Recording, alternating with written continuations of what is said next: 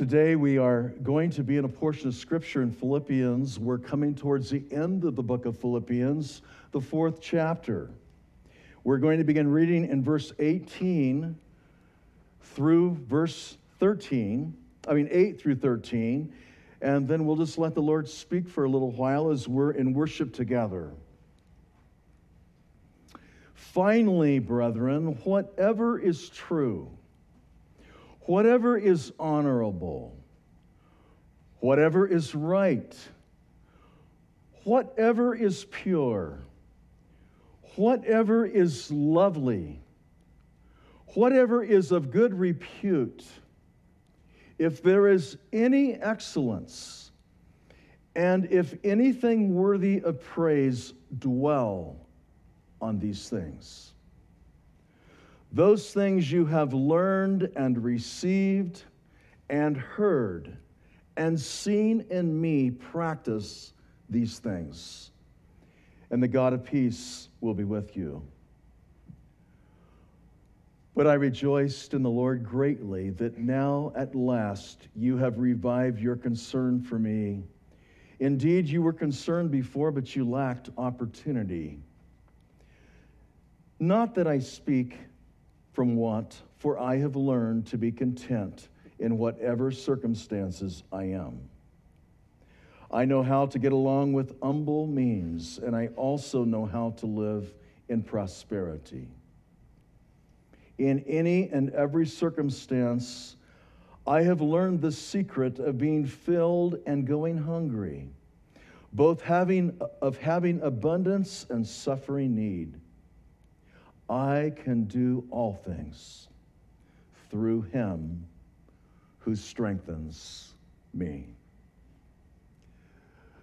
The 8th verse here that we just started to read is probably one of the verses that God's people have just grabbed many, many times when they find themselves at crossroads of decision and wonder which way to go in choosing God's best. That's really the title of the message today, is choosing God's best. Because as Paul comes to the end of his writing, and he's coming to the very end of what he will impart to the church of Philippi, and it is coming from a Roman prison, he is bearing his heart on several levels quickly. I kind of look at it a little bit like the shotgun effect. He has a thought here, he gives it. He has a thought there, he gives it. He has a thought here and a thought here. But I notice throughout this beginning of Philippians 4, right on the top of every thought he's giving and every challenge he's giving the church, he's saying, seek God's best. Look for the very best God has to offer. And as we look in the 8th verse here, and he says, finally, brethren, it's like he's beginning to summarize up the words in which he would be writing that this church would probably never hear much else from Paul. Some letter carrier would be carrying that over to them from prison, maybe 800 miles. They will get the letter, they'll read it, and they will just partake of it in some particular way. But he says, finally, brethren, and I believe throughout this book, we have seen this tremendous affection that the apostle had for that church. It was like this bridge. It was like this connection that was so deep in his heart that no prison wall would ever keep him from loving that church with an amazing love. And as he writes here, finally, brethren, he begins to give a checklist that oftentimes I have even put a question mark behind each of these. Finally, brethren, whatever is true. And the question mark comes, is it true? I have come to that place of decision. You have too. Lord, is it true? Whatever is honorable, is it honorable? Does it honor you? Does it honor others? Does it bless you? Does it build up the body of Christ? Whatever is true, whatever is honorable, whatever is right, ethical, moral, filled with integrity, that which resonates with godliness, whatever is right, whatever is pure, that which is clean, undefiled, that which expresses the very person of Jesus, who was pure in every way, and there was no sin or guile ever found in his mouth. Whatever is lovely, and that is Jesus. In every way, he is the fairest of 10,000. He's the lily of the valley. He's the bright in the morning star. We've read, we've heard, we've seen Jesus is altogether lovely. But Paul here says, when we come here as a church at Philippi, ask, Lord, is it lovely? Does it express that which just flows with the aroma of God? That which just pours out in an amazing way. Whatever is of good repute. Does it bless? Does it really build up? Does it nurture? Does it encourage? Does it strengthen? And Paul is giving this church, which just like us would find themselves in times of struggle and trial in many different ways, as he said, that which is of good repute. And then he seems to summarize it all up, and he says, and if there's any excellence in any of this, if there is any excellence or anything good, worthy of praise in all of this, think on those things. Lock on it. Focus on it. Let God move in that area.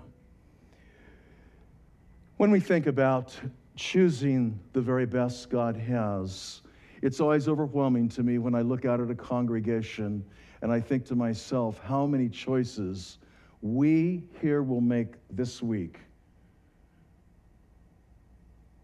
And those choices can be the best or less than the best.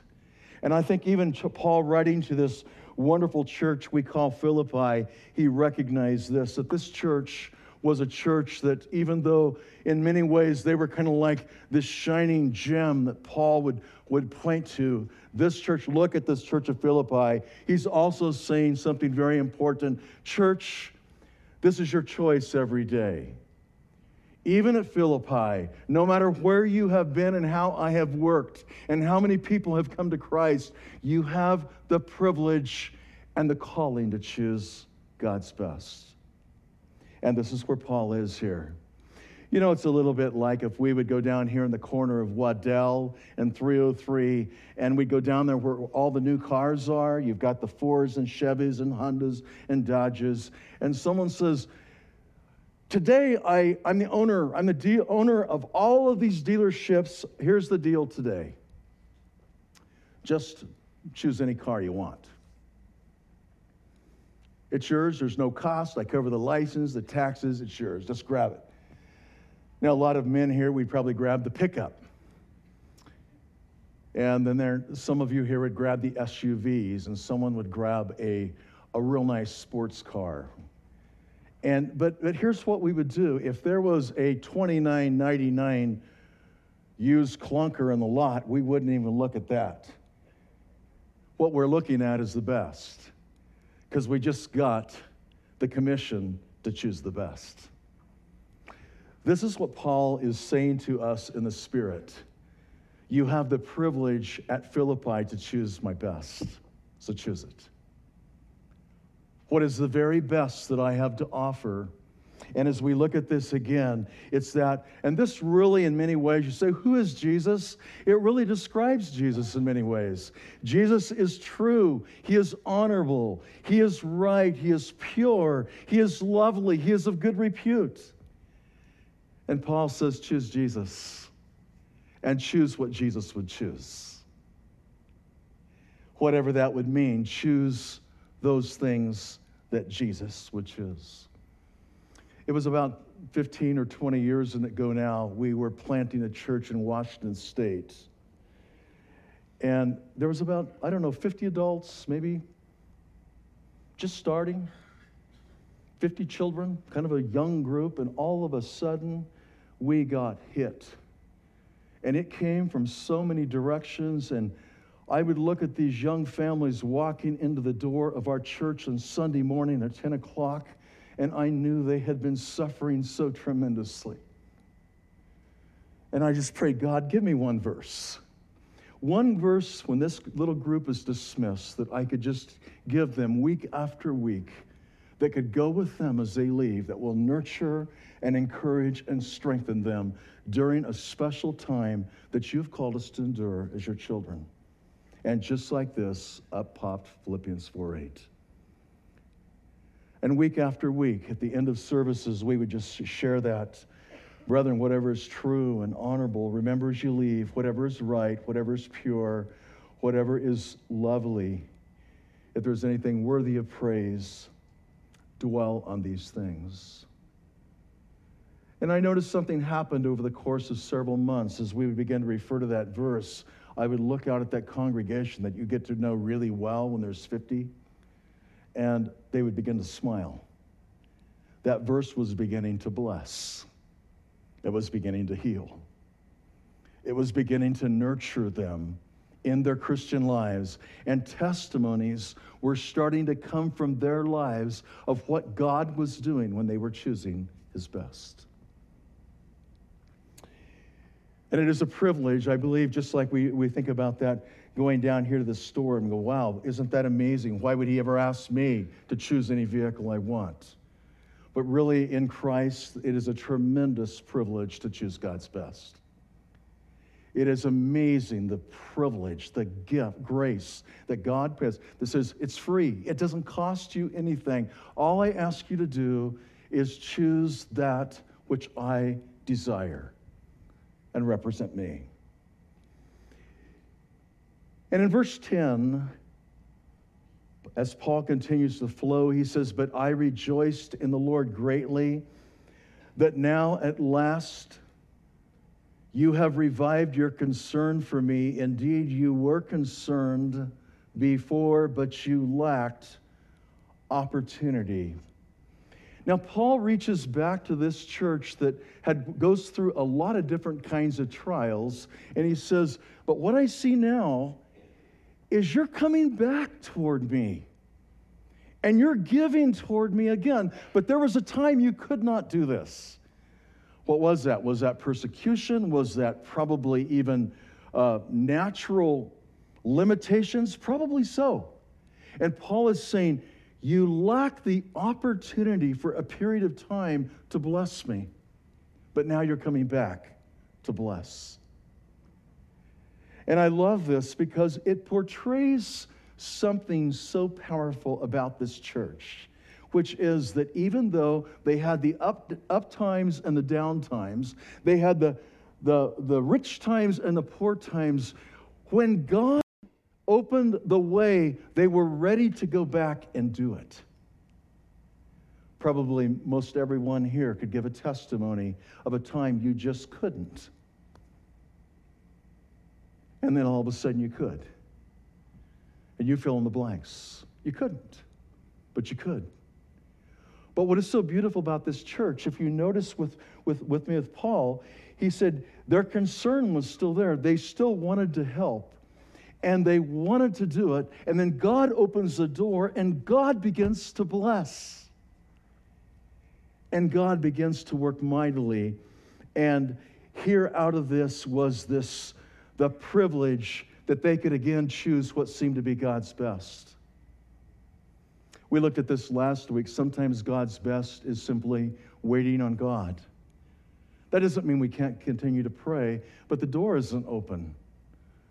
God has not made the way yet. God does eventually make the way, and He does it in the most beautiful ways, and does it in so many ways. Several years ago, we were in southern China, and I had taught a group I taught many times before, a group of leaders about half this size, very poor. Matter of fact, they represented many churches throughout the city. And one time I heard their entire tithe per year of all of those churches combined was less than $5,000. They had very little. But this year, as we finished the conference, And I got to know many of them well for many years who'd walked in there in a very difficult situation. Here comes someone, a sister, walking up the aisle with a bag in her hand. Her face was just glowing. And she says, "This is for you, for your trip. We couldn't do this before, but this year we can." And we thank God. And it's quite a story. You know, if your first thing in a situation like this, and if you ever go, you don't ever say, "Well, no, we're okay." God just moved their heart, receive it. And we thank God, and we received that. But they were able, and here was this, as I look at this, here was this response of this dear church who could not, but then they could. And this is what Paul is teaching right here. You couldn't, but then you can. Now, I want us to look in 2 Corinthians 8, verses 1 through 5. And this is speaking of the churches of Macedonia, and that would primarily be Philippi, Thessalonica, and Berea. Now, we're studying about Philippi. Thessalonica was a church not far away. It was Philippi and Thessalonica that was right there along the Aegean Sea, and Berea was inland just a little bit. But Philippi is who we've been studying about. Thessalonica was a church that turned from God to God from idols to serve the living and true God. And Paul even says one time the message of the gospel went out from Thessalonica so far that he did not even have to speak a word because their lives were a declaration of his faithfulness. And then the church of Berea was a group, they heard the word, they received the word in their heart with all readiness of mind, but the Word of God says they went home and searched the Scriptures daily to see if these things were so. They were men and women of the Word. And they were going to allow the Word to come in with an open mind and a ready heart, but they were going to go search the Word. And Paul is writing to the Corinthian church here, and he points to these churches, these three churches and scattered consortiums of other churches. "Now, brethren, we wish to make known to you the grace of God that has been given in the churches of Macedonia." These are these churches that we just spoke about. "That in a great ordeal of affliction, their abundance of joy and their deep poverty overflowed in the wealth of their liberality." Notice what was happening. They were suffering. They were in a struggle. They were going through various kinds of hardships and trials. I believe even Pastor Brad prayed this as he was praying over the brother about the sufferings of any given church. But here it says, as a result of this, it overflowed and abounded. If you notice this with me, the abundance of their joy and deep poverty overflowed in the wealth of their liberality. Oftentimes, we're looking for the can when everything is okay. When all the waters settle, I'll be able to do. But here's an example of churches that could when they really outwardly couldn't. But they could through Christ. God was doing amazing things in these churches. "For I testify," verse 3, "that according to their ability and even beyond their ability," notice that, it was beyond their ability, that's Christ in them, "they gave of their own accord, willfully within their heart, begging us with much urging for the favor of participation in the support of the saints." They said, "You got to take this, please." And this not as we had expected, but they first gave themselves to the Lord and to us by the will of God. And let's grab that for a moment and hang on, because it's so important in Christian giving on any level. Is he touched something that is so vital, and that is at first we give ourselves to God. You see, what God wants is a willing heart. He wants a broken heart. He wants a contrite heart. He wants a heart that has been molded and shaped to in his interest and to his glory. And so first this church says, "God, you got us." And then we want to help other people. But first, God, you got us. Sometimes we say, "Lord, I want to go help other people." But we stop to say, "Lord, I just want first for you to just take me and use me as a vessel in whatever way you choose." In the 11th verse, Paul writes, not that I speak from want, for I have learned to be content in whatever circumstances I am. He does not say, I have mastered the art of contentment. He does not say, I have arrived at contentment.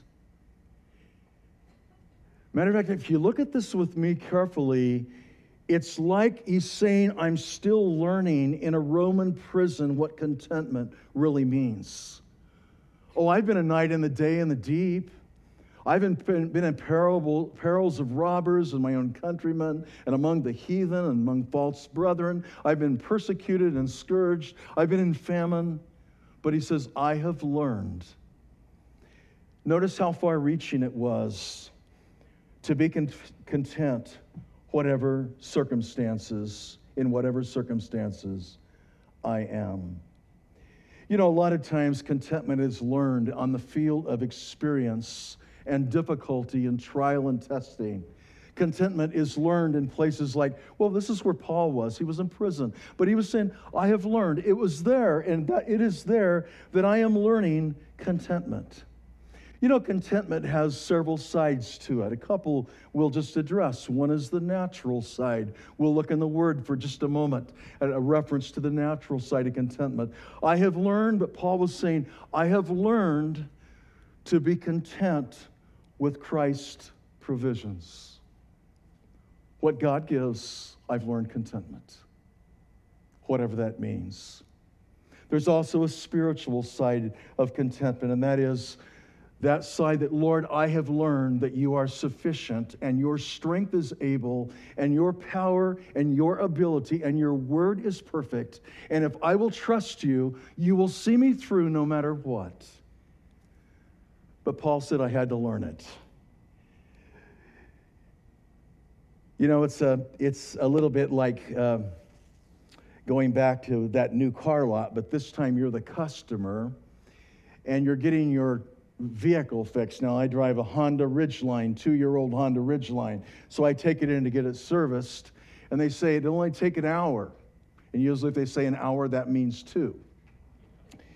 And so you read for a while, and you have your computer, you start walking up and down the car aisles, and pretty soon you stop and you look at a car. And it has really, really nice paint. And you open the door and you look inside and it smells really, really good. And you read the brochure and it says it's got some things on it that your truck doesn't have. And your truck all of a sudden is getting 10 years older. And you're sure that you're there for an oil change, but probably something else is going to happen. And contentment is fleeing. It happens in a lot of ways, and it comes in all different places. One of the people, Paul, I'm sure, as he said, I have learned in whatsoever state I am to be content.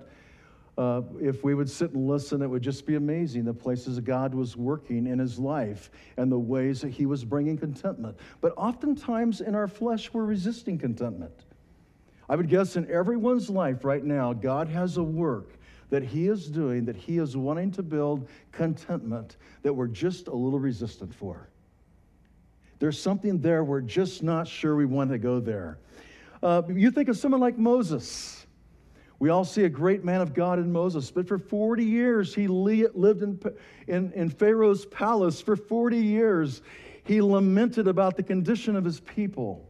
For 40 years he just was there under a regime he did not like. So God just took him there from there, and he put him out in the backside of the desert, and he was there for 40 years. And for 40 more years, Moses was learning contentment.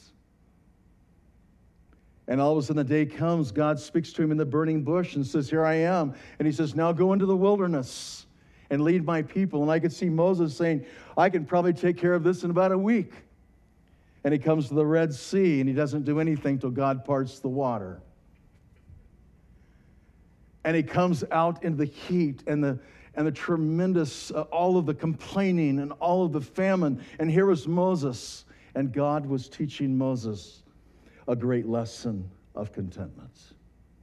Matter of fact, God took him to the Mount Nebo, and there he stood with his God to recognize and realize he would never even go into the land that God had promised.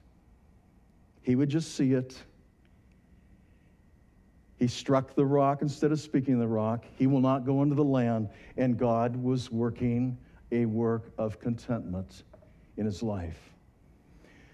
Notice as we follow this through for just a moment, he says, I have learned in whatsoever state I am, therewith, or whatever circumstances, I have learned to be content in whatever circumstances I am. But notice verse 12, I know how to get along with humble means, and I also now know how to live in prosperity.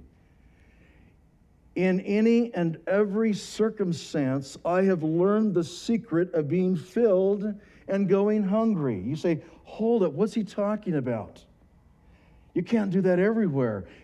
Both having abundance and suffering need. And I believe if we look at this, Paul is saying, I am learning the spiritual discipline of relying upon God to work in my heart in every place he is putting me so that he will have free course and be glorified.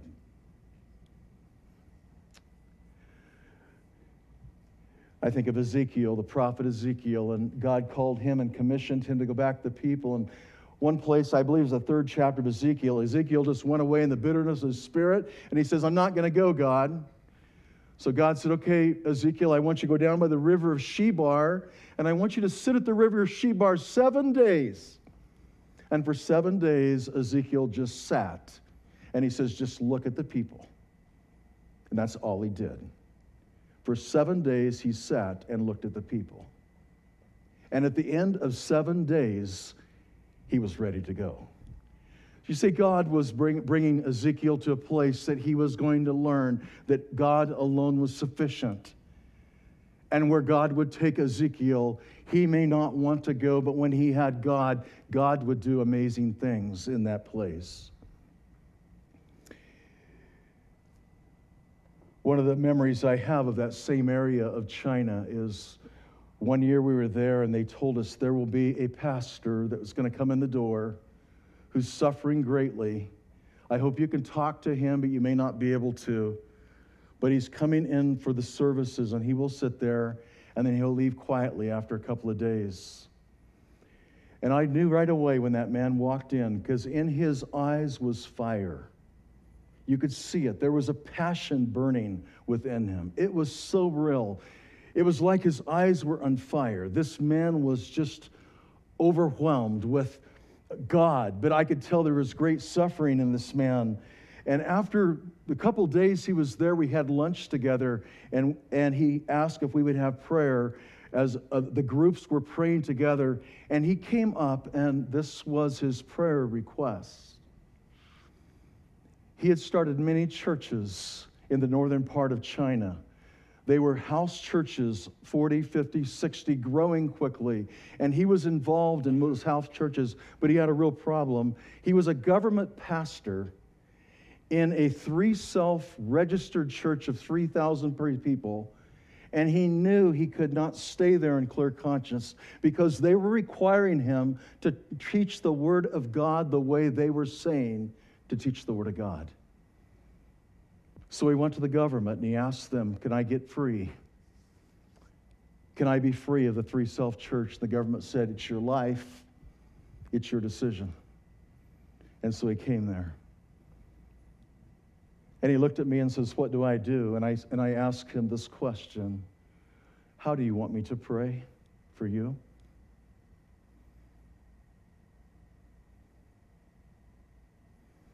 And he said, just pray that I can accept the will of God.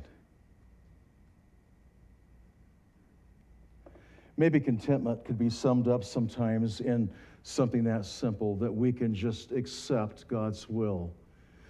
Paul was just simply saying, I have found Jesus and I have learned in whatever state I am therewith to be content.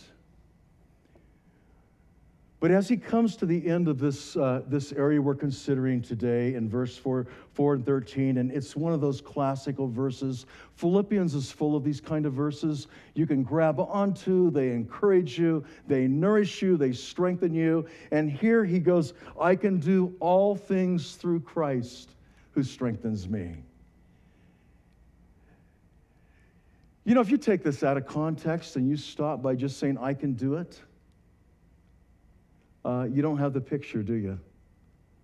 What he says, Paul is saying here, is I can through him. And notice how far sweeping he was in his declaration of his faithfulness to God and seeing how powerful God was. He says, I can do all things through Christ who strengthens me.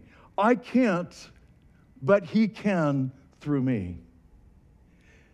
And when you come back to the very place we started the message of making the best choices for God, choosing God's best, choosing that which honors him, that speaks highly of him, that glorifies his name. All of a sudden, I can't choose right, but he can through me. I even can't come back and bless others in the way God wants when I haven't had the ability, but he can through me. And Paul is here saying, but remember, I can do everything through Christ who strengthens me. And here Paul had just got through saying, I have learned, and whatever state I am, I will be content. I will rest in the sufficiency of Jesus Christ. How? Because I can do everything through Christ who strengthens me. It's a story that many of us have heard many times, but I just kind of came across it in meditation as I was thinking about this. And it's a story about the little boy who's walking along the seashore, and he is holding on to a string, and above him is a bank of clouds, and he's just hanging onto the string, and he just keeps walking and smiling, and a gentleman walks up to him and asks this young man, Sonny, why are you holding on to the string? And the little boy said, because above those clouds, there's a kite. And the man says, how do you know that there's a kite above those clouds? And the little boy said, Mister, it's because I can feel its pull from the string. You see, what Paul was saying is wherever he got in his life, no matter how difficult it was, no matter how hard it was, he would feel the pull and the draft of the Father, the Holy Spirit, bearing him up, strengthening him, giving him power to do what he could never do, giving him the ability to just shout through the Word of God, I can do everything through Christ who strengthens me. But without him, I can't do it. You looked at a group of men up here this morning. They can't do it without him. Not one of them. We're not gifted enough. We're not connected enough. But there is that truth that we can hang on to just like you can in every family, in every circumstance, every trial, and that is through Christ, I can do all things. I can do it through Christ. And notice how far sweeping that was. I can do everything through Christ who strengthens, through the Lord Jesus. First and 2 Timothy chapter 1, verse 12. Paul is just reiterating this truth so many ways in the Bible, from so many angles. For this reason, I also suffer these things. But I am not ashamed, for I know whom I have believed, and I am convinced that he is able to guard what I have entrusted to him until that day.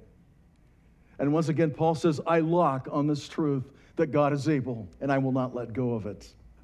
I can't, he can. I can't do anything. He can do everything. Here's another one. I love this in Isaiah chapter 41. Another verse 10, another prophet who learned to be content in the Lord Jesus and his provision. Do not fear, for I am with you. Do not anxiously look about you, for I am your God. I will strengthen you. Surely I will help you. Surely I will uphold you with my righteous right hand. And because of this, just as Paul wrote it, I can say, and you can say, and we can say, we can do everything through Christ who strengthens us. Choosing the best is a great privilege, we know that. And having the best one to give us the direction is really wonderful also when you have the Lord Jesus giving us the best. Jesus gives us the best, his Spirit, his presence, his word, his saints even, to walk with us, to choose the best. And he says, just choose the best, and I will bless in tremendous ways. And this is what he wanted for the church of Philippi. Just choose God's best. And then let me multiply my blessings in the abundant ways that I choose to multiply my blessings. Maybe there's someone here this morning that has never chosen God's best. You know, you may have went to church. You may know how to, may be able to quote some verses, but God's best is his Son.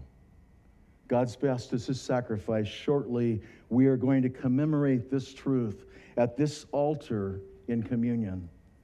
And really what we're going to do is simply say, Lord, we acknowledge that there is no other sacrifice but your sacrifice. There is no other sufficiency, Lord Jesus, but yours.